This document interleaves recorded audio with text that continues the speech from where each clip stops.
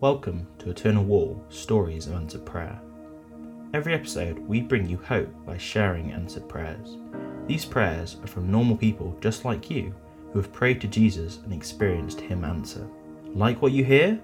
You'll be able to find thousands and thousands of similar stories when you visit the landmark in 2022, because every brick on Eternal Wall will link to a specific answered prayer.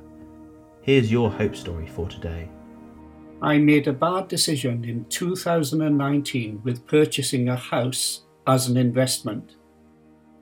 It quickly became clear that I had made a bad investment decision after I got the keys. This placed a huge amount of strain on me in my personal and work life, as I became incredibly anxious about what I was going to do.